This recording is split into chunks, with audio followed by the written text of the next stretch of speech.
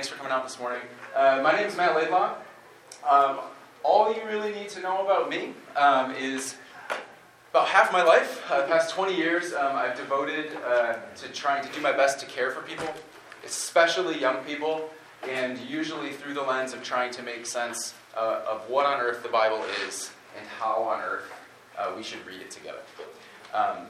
Through some traveling, through exposure to scholarly research, through some unlikely mentors, and through the prophetic voices of young people that I've had the privilege of working with and serving, all of that has culminated for me into this continued passion for helping people understand what the Bible is and how on earth we might read it together. So that's why I'm here this morning, is I want to talk a little bit about that. But something brought each of you here. So I just want to start with a question, since it is 9 a.m. and it's Friday morning, and some of us look a little sleepy, maybe me included. What problems, obstacles, and or struggles are you currently facing in your own relationship with the Bible? I want you to think about that for a second. Then I want you to turn to one or two people next to you and just, hash this out. We're going to just take like 3 minutes on this because I've got about 7 hours of content I want to get through in the next 55 minutes, okay? So, what problems, obstacles, and or struggles are you currently facing in your own relationship with the Bible? Ready, set, go.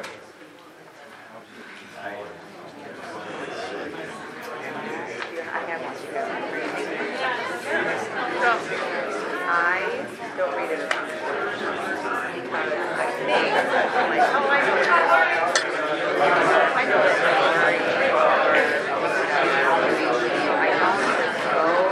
back to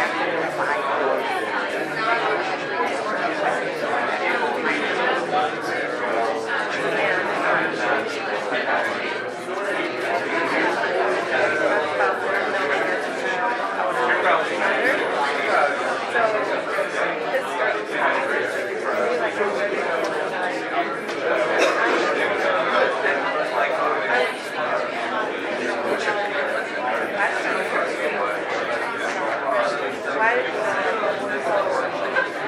Rather than prevent me from going there, because I read it and I don't read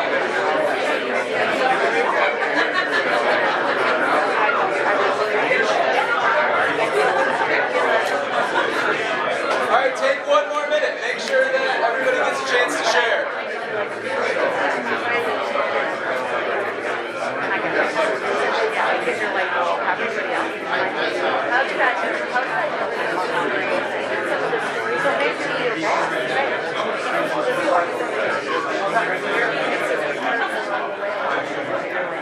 Okay, so I don't want you to share what you shared, but if you heard something from somebody around you that you thought that's worth the rest of the room hearing, give us like the real small snapshot phrase version of maybe what sort of came up in your conversation. You don't read it enough. Don't read it enough. So the obstacle's just that I don't read it enough. Okay. Time. What's that? Spending time. Spending time. Okay. Understanding. Understanding. Jesus, was if you don't forgive your brothers, the Lord's not going to forgive you. Okay. I thought you were just going to say Jesus, because that's like the answer. Sunday school answers work all throughout our whole life. Okay. Thank you. Couple more? It's stale. Stale? Okay. People hijacking it for their own purposes. People hijacking it for their own purposes? Okay. Anything else? Difficult stories. Difficult stories. Okay. This is awesome. What I want to share this morning, as I mentioned, sort of really was birthed out of conversations with young people as they intersected with some of the things that I had been learning or discovering. That led to me trying to create some experiences for young people to encounter the Bible in some unique ways, which led to some training for some volunteers at the church that I was serving at, which led to a handful of presentations at the National Youth Workers Convention. And then last year, some of that was expanded and put together in this little book called How We Read the Bible, that I was able to write in cooperation with the Fuller Youth Institute. It's available on Amazon.com. I have some copies with me that I can sell to you at my cost for $10 if you want one. That's the end of me being... Oh no, I lost my presentation. That's the end of me being a gross salesperson. Okay, I'll be back in 1 second here. You can think about if you want to buy a book. All right. So, the title is How We Read the Bible, because very simply, I'm convinced that how we read the Bible is more important than ever. And here's what I mean by that. I think that for many of us, the way we were introduced to the Bible, the curriculums that we encounter, the communities where we serve, the churches that we're a part of, we tend to focus on the what questions of the Bible. What is the Bible? What do you believe about the Bible? What do you believe the Bible actually says? And what is lost in that is the question of how. Because how we read the Bible has to exist in dynamic tension of what we believe the Bible is and what we believe the Bible actually says. And if we're not paying attention to the how, we don't realize how we actually got to the what in the first place. Jesus, in Luke chapter 10, you're familiar with this story, I'm sure. The beginning of the parable of the Good Samaritan. Jesus has this interaction. On one occasion, an expert in the law stood up to test Jesus. "Teacher," he asked, "what must I do to inherit eternal life?" "What is written in the law?" Jesus replied. "How do you read it?" The expert in the law comes to Jesus and says, what? He has a what question. What must I do to inherit eternal life? And Jesus takes that question and expands it. He pulls it apart a little bit. He doesn't just say, well, what does the Bible say about this? He says, what is written in the law and how do you read it? Jesus takes this question and gives dignity to the reality that there is always interpretation involved in the process of what the Bible says. It's not just what is written in the law. It is written right there. But how do you read it? A pastor that I know in Grand Rapids, actually one of the more theologically conservative pastors that I know, serves at a really traditional church. I was listening to him give a talk one time, and he said this, and it actually shocked me, because I hadn't thought about it this simply, and I was surprised to hear him say it. The Bible doesn't says anything. The Bible doesn't says anything. What does the Bible say? Nothing. Unless we're also asking, how do you read it? I am convinced that our culture, at large, in our country right now, and I see spring up in many of our churches, in communities, this fixation on the what. What do you believe about it? What do you believe that it says? And if your what isn't the same as mine, then we can't be in community together. With no acknowledgement that there is a how, that there is a relationship, that there is a process, that throughout church history, throughout the history of the Jewish people, there has always been this dynamic reality around, well, how do we read it? How do you read it? How do I read it? How do we make sense of this together? Part of my work over the past few years, in some really simple ways, has been to try and figure out how to expand an imagination with young people and with communities to get a little bit outside of just the what. It's not just as simple as what does it say, because there's also this how question. And many of us who've been trained in teaching the Bible, we don't realize that we've maybe only been taught one specific how, without recognizing that there has always been this larger community of interpretation that has existed throughout church history, that there's been multiple hows. So then we have to decide that either there's no diversity in the body of Christ at all, or some like sort of weird looking body that's just made out of feet or something, right? Like, because there's only feet in the body of Christ, feet like me. There's no hands, there's no ears, there's no, do you see this weird thing that I'm trying to say here? Okay, it's early. I don't know if that makes sense. But there's either no diversity in the body of Christ, we're the only ones who got the what right, and it's too bad that everybody else has missed it, or might be wrong, or might be an enemy of God, or, geez, man, probably is even going to hell. Luckily, our little group of people got the what right. It's either that, or this gentle, generous, courageous step towards a broader perspective on how we actually engage teach the Bible. Looking at the how in relationship with the what. So, I'm also convinced that this sort of like, if your what isn't the same as my what, without any exposure to the how, is part of why, according to research by the Fuller Youth Institute, 50% of the young people that grow up in our youth groups walk away from the church shortly after they graduate from high school.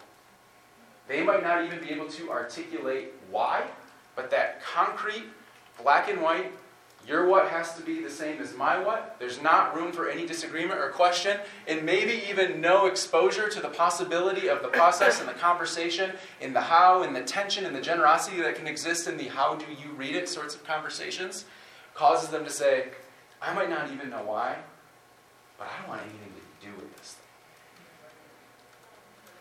This book, in some small way, is my attempt to try and expose young people and youth workers to a few more hows.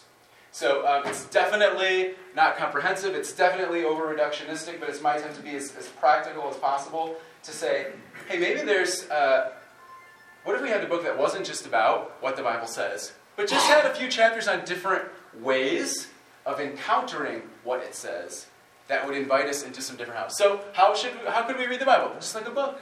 If we read it like a book. What if we read it as commands, something that was asking for us? What if we read it as land, incarnational, physical? What if we read it as a way, an invitational way of life? What if we read it as a story? What if we read it as a wrestling match that we're in a relationship with? What if we simply read the Bible as prayer? Now, we don't have time to dig into all of this, but my hope is that in this session we can just sort of expand the possibility, or at least name some things that some of us have been feeling about, hey, aren't there more hows? Or isn't there something missing in just the what conversations? So before we drill into a couple of these, I want to do some naming around the hows that have sort of worked their way into church, youth group, Bible instruction, curriculum, small group stuff, whatever, that maybe we're not even aware of. Two of the most common hows that I think are sort of just like implicitly hovering around conversations around the Bible.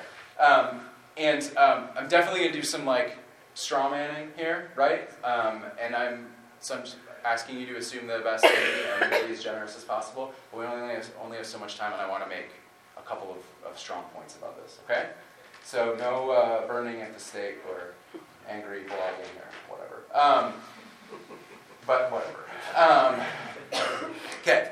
When it comes to how we read the Bible, I think there's two hows that have worked their way in everywhere. Here's the first one. When it comes to how we read the Bible, there is the be like King David model. We read the Bible, and we're just supposed to be like the people in it. Be a leader like King David. Build walls like Nehemiah. What ark is God asking you to build? So we read the Bible essentially like it's just this book of people that we're supposed to be like. Are you familiar with this? Have you seen curriculum around this, or heard sermons like this, or even I've given sermons like this, right? We're just supposed to be like King David. That's how we read the Bible. Look for people and be like them. Second, here's 10 verses on why you shouldn't do drugs. Or have sex, or whatever problematic behavior you want to take. So we take text, and we boil it down to some sort of principle to meet a very specific need. This is the classic proof texting model of how we read the Bible. Often we start with a sin issue, a problem, which starting with a problem is always problematic anyway when we're talking about trying to be generative, creative, restorative, redemptive people in the world. But when we start with a problem, a sin issue, and then we just take the right verses and we're supposed to apply them to our lives. So in this scenario, the Bible's sort of like WebMD, right? Just type in your symptom, and see what verses get spit back out at you, okay? Or sometimes the Bible's just sort of like our meds in the morning, right? We just need our fix. We just need something to get us through the day, to face the problems, the sins, the struggles that we're having. So in this scenario, the Bible, you could say, is a bit like a handbook, science book, encyclopedia. So I think the two hows that are just there often is read the Bible like it's a book of people we're supposed to be like, or Read the Bible like it's a science book, handbook, field manual, encyclopedia to get your verses for the day. Are you familiar with these models? Now, I think that these are very beautiful attempts to be faithful to the text. I think these are beautiful attempts to be faithful to the young people that we're working with. I'm also saying that there are a lot of different hows when it comes to how we read the Bible. So I'm not saying they're all bad or that these two are bad. What I am saying is that these two are there. We don't even usually recognize it. We jump right to the what. And there's probably some hows that are better than some of the hows that are just sort of implicitly in the way we encounter the text. So I want to take these two to the woodshed for a minute, all right? Because I think they're lacking. I think there's some better hows. And from my perspective, here's how I think they're lacking. First, the Be Like King David in 10 verses on why you shouldn't do drugs are radically inconsistent. How do you know when you're supposed to be like somebody or not? Just because the teacher said, or the small group leader, or the youth group leader, or the pastor said? So I'm supposed to be like King David. That's awesome, right? He's the king of Israel. He's a man after God's heart. He wanted to build God a house. It's amazing. He also abandoned his troops at war, seduced or raped a woman and had her husband murdered. So when am I supposed to be like King David? Or just when you tell me I'm supposed to be like King David or not? Second, it's super individualistic.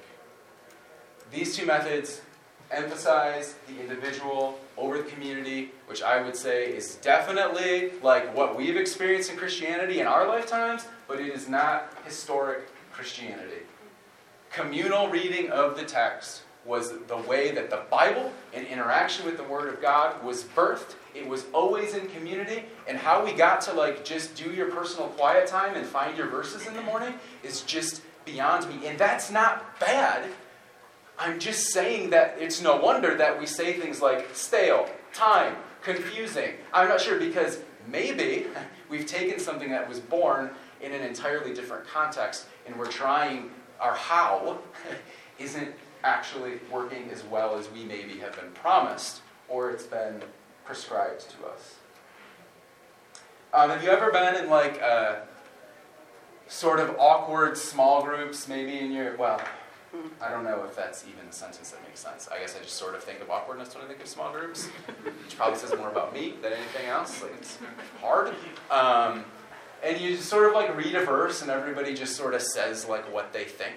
And it's not like a sort of a group spiritual listening or group spiritual direction model. It's just sort of we're going to read this verse and then I'm going to sort of just project all of my problems and questions onto it one at a time, and then we're all going to sort of look at each other and eat pie. Right? Have you been in situations like this, right? So it's become so individualistic that we don't actually know how to experience it in community. Third, it ignores problematic texts. These two houses ignore problematic texts. Have you ever been reading the Bible and read something and thought, nobody has ever freaking told me this before? I have never read this before. There's a lot of genocide in this book. What about sexuality? What about sacrifice and blood and guts in animals? What about the treatment of women? What about contradictions? What about stuff that when you put it next to each other, it just doesn't make sense? What about the weird characters? Nobody said, be like this person. It was always King David, but what do we do with these people? They're strange and their stories don't even add up. Years ago, the church I was a part of, one of the things that was really beautiful about this church getting started was they were working really hard to sort of write and experience original worship music in time. And somebody in the community had written this beautiful song out of Hosea chapter 6. It's beautiful, and we sang it a lot. And I just remember it. Come, let us return to the Lord. Come, sinners heal. The place his sin has torn. His justice true, but his mercy sure. He will cover us in love. Like a spring rain falling, God will come. Like a spring rain falling, God will come. I'm getting just a lot of nostalgia in it from the beginning. But I'm getting shivers, saying, it's so beautiful and written right out of Hosea 6. Except for one time during church, I turned to Hosea 6. And those words were like verbatim out of the passage, except for it said, "Come, let us return to the Lord. He will tear us to pieces." That didn't make it into the song.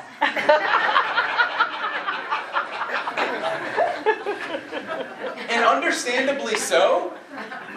But especially with young people, if they actually try and read it like we're begging them to and shaming them for if they don't, they're going to find that.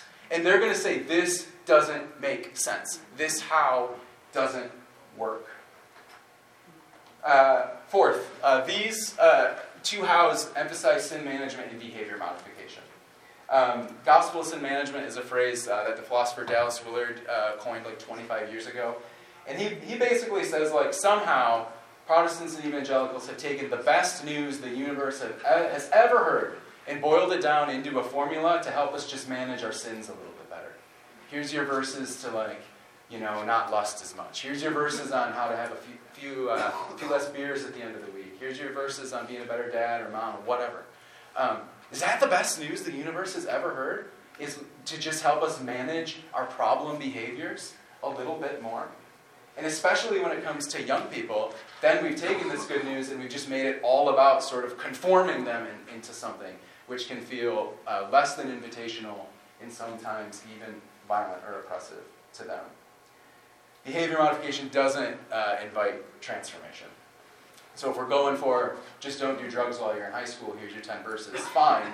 But again, what happens as soon as they walk out of that high school building or out of that youth group? I'm almost done ruining these two methods, I promise. Just a couple more, okay? Doesn't stick. Be like King David.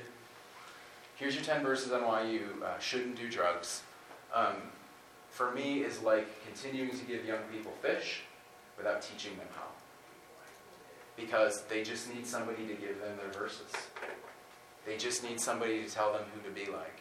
And it doesn't invite them into a dynamic relationship with the text. This was probably 6 or 7 years ago.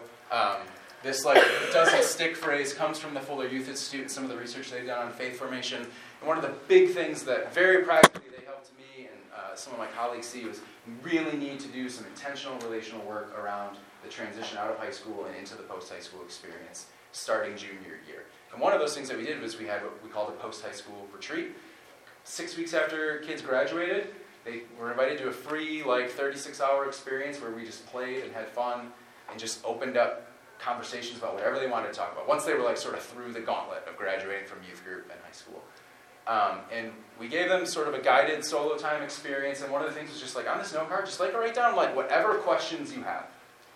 And then they came back and we filled this whiteboard with all their questions. It was super interesting to see even in that short amount of time how their perspective and relationship with us had changed, because they're adults now, they're out of high school. But one of the kids who was brilliant, going to a tech school in Chicago, graduated top of his class, his question was, I'm just afraid I'm not going to be able to make it in college. And we sort of pressed him, well, what do you mean by that? He said, well, I mean my faith.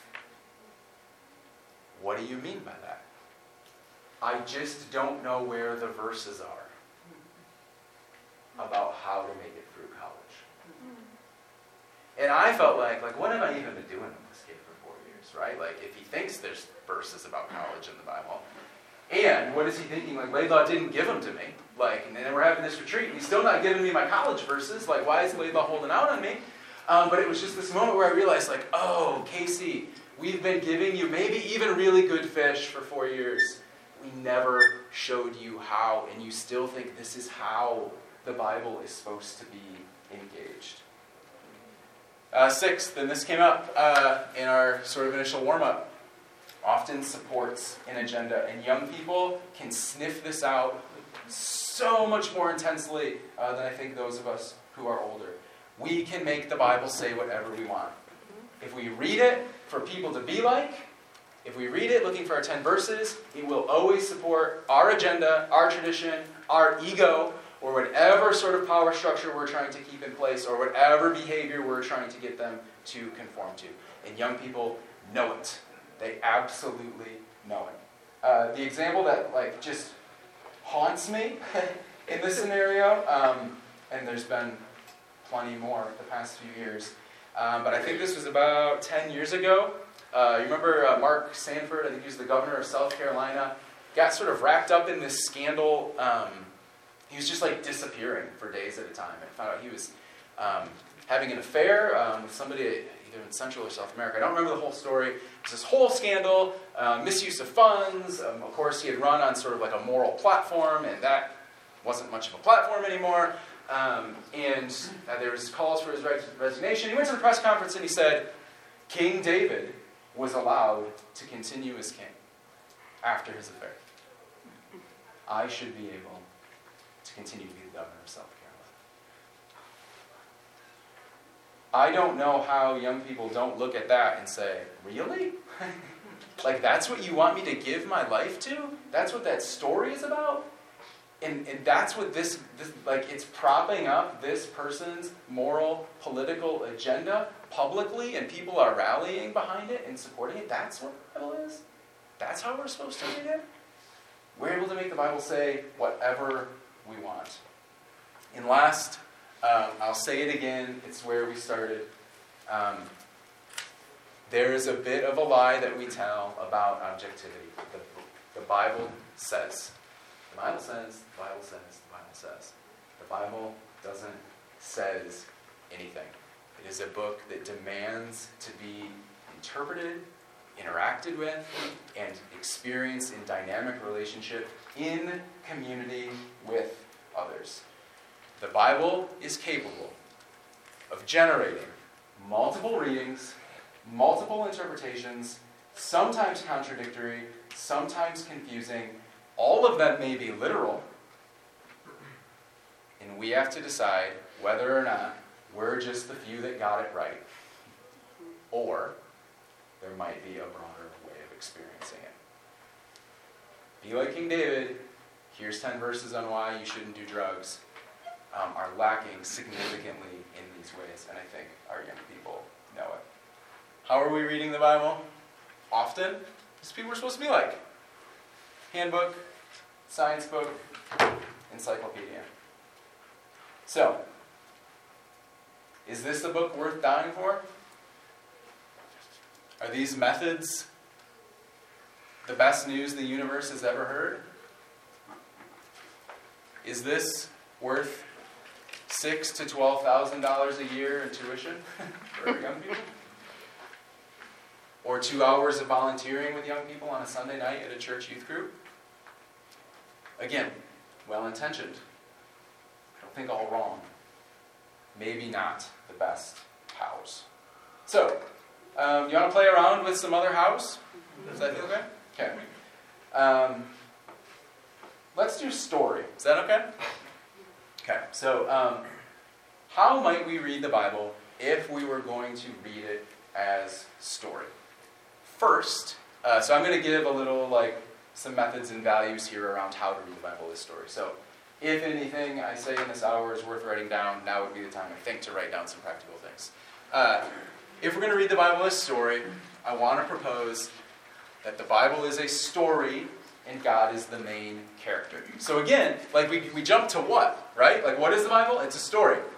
God is the main character, but we didn't get to that what until we started asking some how questions. So I'm not saying what isn't important. I'm not saying that beliefs don't matter. I'm not saying that we shouldn't be answering the what questions. I'm just saying we have to be doing it in relationship with the how. And that art has been lost. So, how do we read the Bible? How about a story? Okay, it leads to another what? The Bible is a story, and God is the main character. The philosopher Abraham Heschel has this awesome sort of riff on, is the Bible man's theology, or is it God's anthropology? Is the Bible man's words about God, or is the Bible God's words about man? And he just resolves it with, yeah.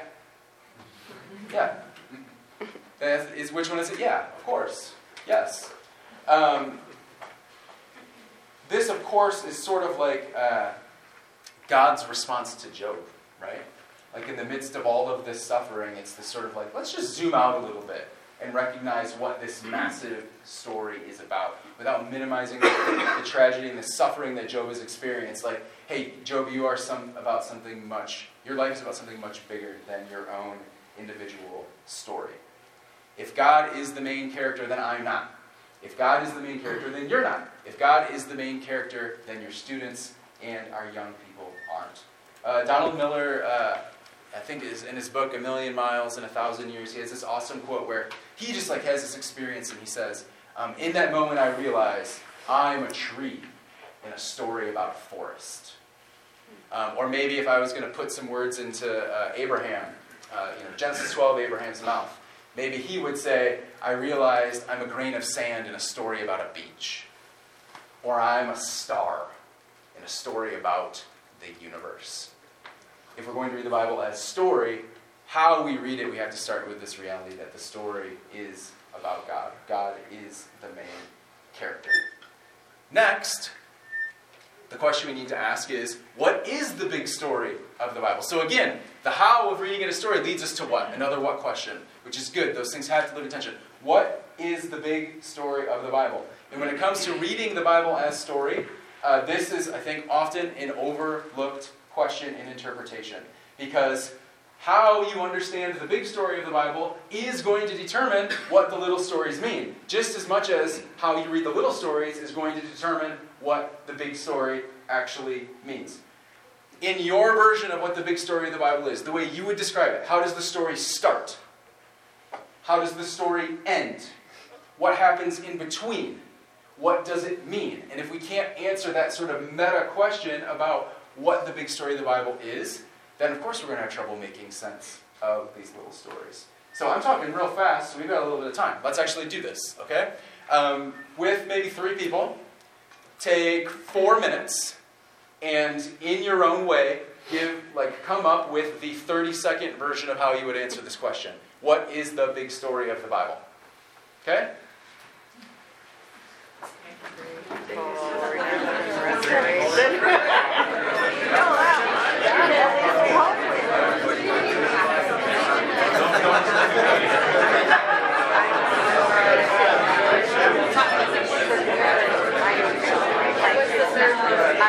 I'm a tree.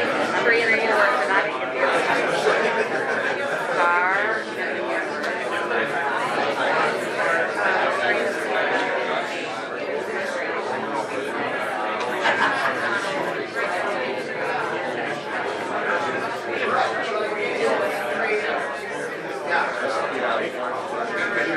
I like you said something about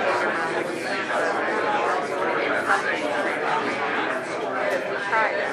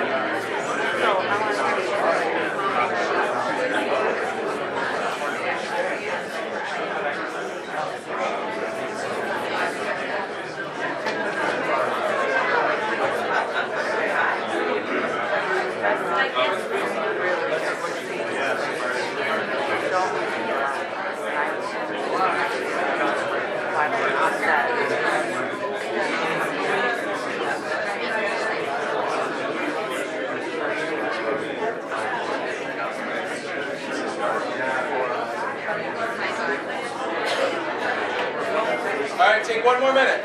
This is how I guess I wrote it.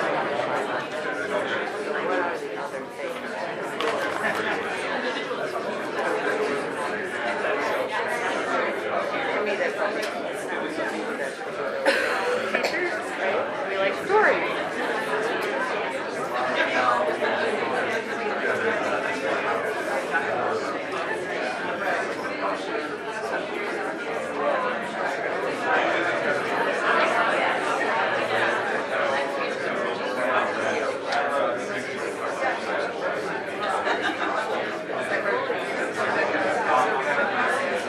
All right.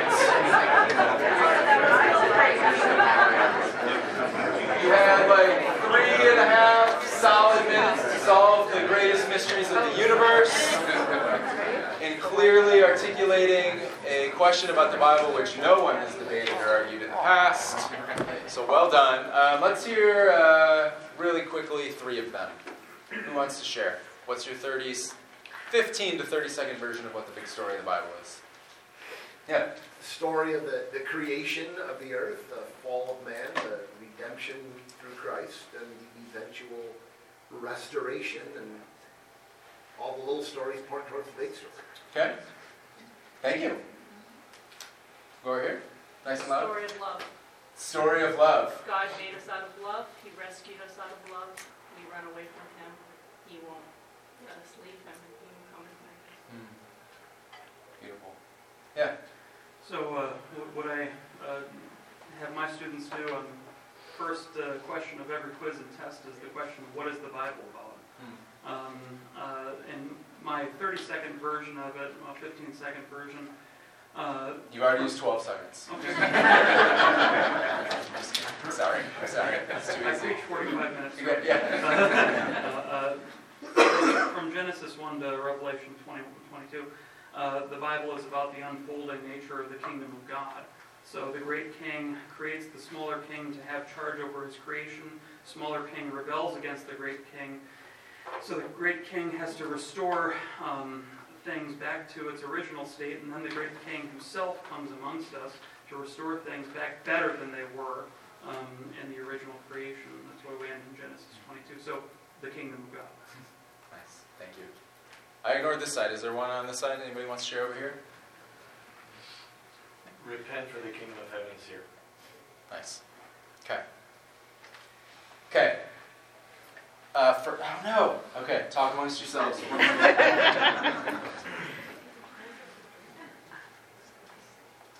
we back? Yeah. All right, we're back. Okay.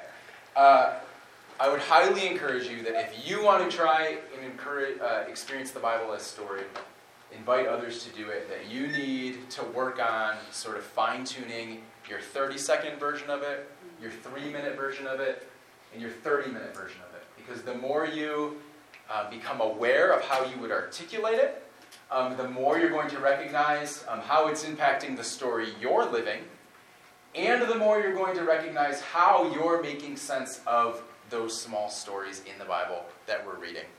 For me, and this is borrowed from N.T. Wright and a few other people, a really simple one has been to sort of like break the story into chapters, the big story of the Bible into chapters: creation, fall, Israel, Jesus incarnation, Jesus crucifixion, Jesus resurrection, Jesus ascension, church, and new creation. For me, like sort of being so Jesus heavy in the center is, I think, that is the climax of the story, but also the lens through which we make sense of what comes before and what comes after. That's one way of articulating the story. It's not the only way. It's been helpful for me. And in this scenario, I tend to think of it like this is like a coat rack with sections, and all of the little stories in the Bible, like we just have to figure out like which section of the coat rack we're hanging those little stories on. But what's really important in your 30-second, 30-minute version of the big story is to ask those questions. Where does it start? Where does it end? Where does it climax? How does it unfold? If your version of the big story of the Bible ends with God destroying everything, which is one way that people interpret Scripture, that's going to influence every other small story in the Bible, because this is where the story is heading. If your story, your version of understanding the big story of the Bible starts with sin, depravity, judgment, shame, if that's the first word of the story, it's going to impact the way the rest of the story unfolds and how you make sense of those little stories. If your version of the big story begins with blessing, goodness, oneness, okay, that's going to determine how the rest of the story unfolds. These sort of big chunks, the word love, repent for the kingdom of heaven is near, each of those things matter. And it's the coat rack, it's the framework for how we're going to make sense of those smaller stories. So, however you work that out, and this is not the space where we're going to decide like whose version of how the story ends is better or best or whatever, or which one's right. So, keep working that out. I don't know how to use technology. I'm sorry. I always am super annoyed when people have tech problems in a presentation. I'm super annoyed at myself right now. So keep working that out. once you get that worked out, there's 5 sort of values or principles that have been really helpful for me to sort of work out with young people. It made its way into some curriculum that we worked with in youth group, and that sort of retreat and camping settings when we tried to look at a text together. Once we sort of were able to tell our version of the big story, these 5 sort of values for reading the Bible as story were helpful. So the first is start with the story. Or start with the story and not you. Or start with the story and not the student. We have to stop trying to be relevant. The NASCAR study Bible is something that exists. Okay? If you are reading it, it's like, God bless you. Like, I'm sorry for picking on you and this work, and probably the Jesus-loving man who wrote it, okay? For sure it was a dude. I bet everything I own on that. But if it's good news, if it's good news, if it's the best story, the story that we're all living in, whether we realize it or not, we don't need NASCARs on the cover. We don't need to be relevant. We just have to figure out how to tell it. It's not about any individual one story. That doesn't mean we minimize the individuals who are part of the conversation. It doesn't mean we aren't empathetic or sympathetic, or we don't pay attention to the pain and hurt and suffering in our own lives or in the world or in the stories of our young people. What it means is that we're honest about the ways we are projecting onto the text. And we ruthlessly work to try and allow the story to speak for itself. Start with the story, not you, not me, not the student. Second, always read the Bible in community. And recognize that you already are reading the Bible in community. Even though we're all like turning on the lamp way too early in the morning, trying to read Leviticus or whatever because our pastor told us to do our devotions in the morning, right? Don't read Leviticus early in the morning. Always read the Bible in community and recognize that you already are. A group of people decided how to translate those Greek words into English. They had agendas, stories, paychecks, publishers, their own academic researchers who influenced their understanding of those Greek words. People edited the book, the Bible that you're reading, like for 2,000 years. Like it's been an ongoing, unfolding work. There are human hands, fingerprints all over it. That doesn't diminish the divinity of the text. But what it does, which it should do, is invite us to recognize that it is not an individualistic endeavor. It's a myth that you could even read it on your own, because it's already been shaped by community. Okay? And maybe try to explore some ways, whether it's with students or in the awkward small group or family or on the dinner table, whatever, to just read it together. Read it out loud together and experience the words together. Also, sometimes it's hard to read the Bible, so we read books alongside of the Bible, right? That's part of the community that we're already a part of. If you're only reading people that you agree with, if you're only reading people who are part of your tradition, you're probably getting a how and a what that's fine and beautiful and helpful. But there may be more, and it's also sort of like the world we live in of the Facebook algorithms of confirmation bias, right? We're just getting the news that we want to hear.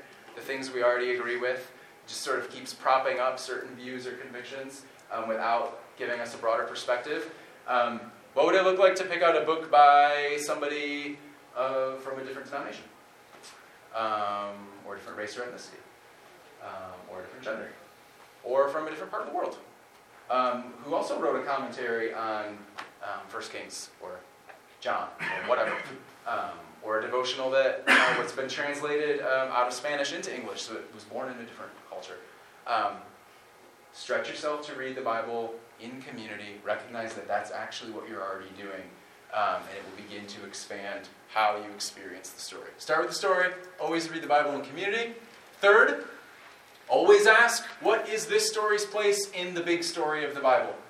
Whatever your framework is, if you stretch it out a little bit, creation, fall, Israel, Jesus, church, new creation. Is this in the fall section? Is this in the Jesus section? Is this in the new creation section?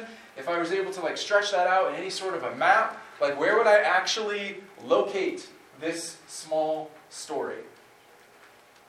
Context, not just even cultural context and historical context, But narratively, where does this fit is so important, and recognize that that small story in some way is pushing the larger story as you understand it forward. None of these small stories exist in isolation. And bonus points, is this small story in some way a retelling of the larger story? Is this small story sort of like a rabbit trail or a distraction from the larger story, and that's how it, in a big way, is moving the big story forward? Or is this actually one of those like fundamental, super important, like this big story can't be told without this small story? Play with those questions. Play with trying to figure out where it exists on the map. And if you can create an environment where students feel like they can be safe and ask a few questions, they like playing with this sort of thing. When the threat of getting it wrong is sort of removed and imagination and possibility and story is engaged, like the stuff that they experience in the Bible is, I mean, it's prophetic. It's no less than prophetic in my opinion because they're able to see and experience things that some of us have been programmed to only see certain things for so long that we just can't see it. Fourth, always ask, what does this story, this small story, so if you're reading King David, what's the story's place in the big story of the Bible? What does this story teach me about who God is? Because King David isn't the main character in that story. He's not somebody that we're just supposed to be like. He's not giving us a few proof texts on sexual purity.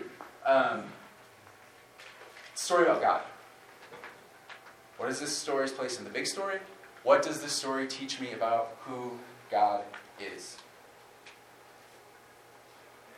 Fifth. This one's a little bit of it's hard to spit out and it's tricky. Always ask, what does who God is teach me about my place in the big story? What does who God is teach me about my place in the big story?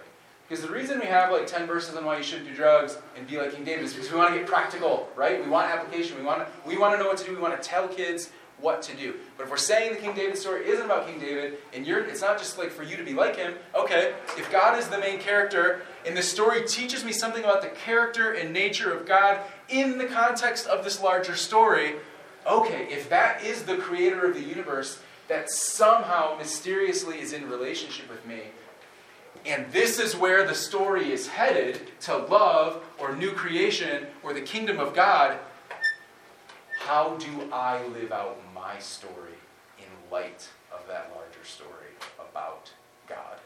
Then it's not like problem behavior, here's your 10 verses. Then it's not like, who am I supposed to be like? It's like, whoa, this is like what I'm a part of? Whoa, that's like what the mystery of the divine is actually like? And here I am, 17 years old in 2019, trying to figure out what college to go to? There are some beautiful possibilities about what faithfulness and obedience and kingdom and love and meaning can actually look like. I'll end with this example, which is, I think, a much clever way of saying what I've been trying to say. This example comes from N.T. Wright. He talks about faithful improvisations. Are you familiar with this phrase? He uses this example when trying to make sense of the big story of the Bible and interpretation and obedience. He says, let's say archaeologists, historians, whatever, discover this beautiful play, previously undiscovered play written by Shakespeare. And it's amazing. And nobody's ever read it before. The problem is that it has 6 acts, and we're missing Act 5. Like, it's just not there. You can't find it. But people want to, publish this play. They want people to read it. And people want to, actually turn it into a production. They want people to experience this play, in a theater. So what would we do? Well, we would probably get the best historians in the world to study Shakespeare, to study all of Shakespeare's writing, to study all of the characters, to study the nuances, the flow of the big story, where it starts, where it ends, how all of these characters' lives unfold and develop in really unique and beautiful ways. And then, With all of that in mind, they would find the most creative, most intelligent, most talented writers and playwrights and gather them together and say, we need to figure out how to write Act 5. Friends, I think that's what Christian faithfulness and obedience is. We've been invited into the most beautiful drama that we could possibly imagine. We know how the play ends. We know many of the characters. And also, we're one of them. We're characters in this story. So let's study the characters that we have. Let's study the words that we have. And let's creatively and imaginatively together how to write Act 5 to help bring the story to new creation and redemption and restoration together. That's the hope of the world. And I think that how we read the Bible can be super compelling and helpful to young people as well. That's what I got. In a second, I want to pray for all of you. And the other thing I want to say is some of the most talented Bible instructors that I know are in this room. So don't miss the opportunity to ask questions of the people sitting around you, or to find the people in this room, because we all came to this space for a reason to ask some interesting and difficult questions, and we all care about the students that we've entrusted with so much. And there's some amazing talent in this room. So don't run out of here to get coffee or drive back home before you interact with one another. And if you want to stick around and nerd out on some of this a little bit more, I'd be happy to do that. So thanks so much for coming and hanging out. Let me pray a blessing over all of you, if that's okay. Father in heaven, we bless your name this morning for the gift of life, for the beauty of this world, for the mystery of love, for this amazing story that you have invited all of us into. Thank you for your frustrating, beautiful, sometimes stale, difficult words. God, I pray that for each of us we would continue on the path of greater imagination and possibility when it comes to how. So that we would better know how to interact with all the different what's in our lives and in our world. God, for the young people that we care for, we pray that each of them, no matter where they are, what they're doing right now, that they would experience your shalom, your peace in their hearts. And God, for all the people and the problems that we've all left behind to be here, God, I pray that you would bless them and those situations, and you'd give each of us peace as we finish our experience together at this conference today. And it's in the name of Jesus we pray all of these things together. Amen. Thanks, everybody.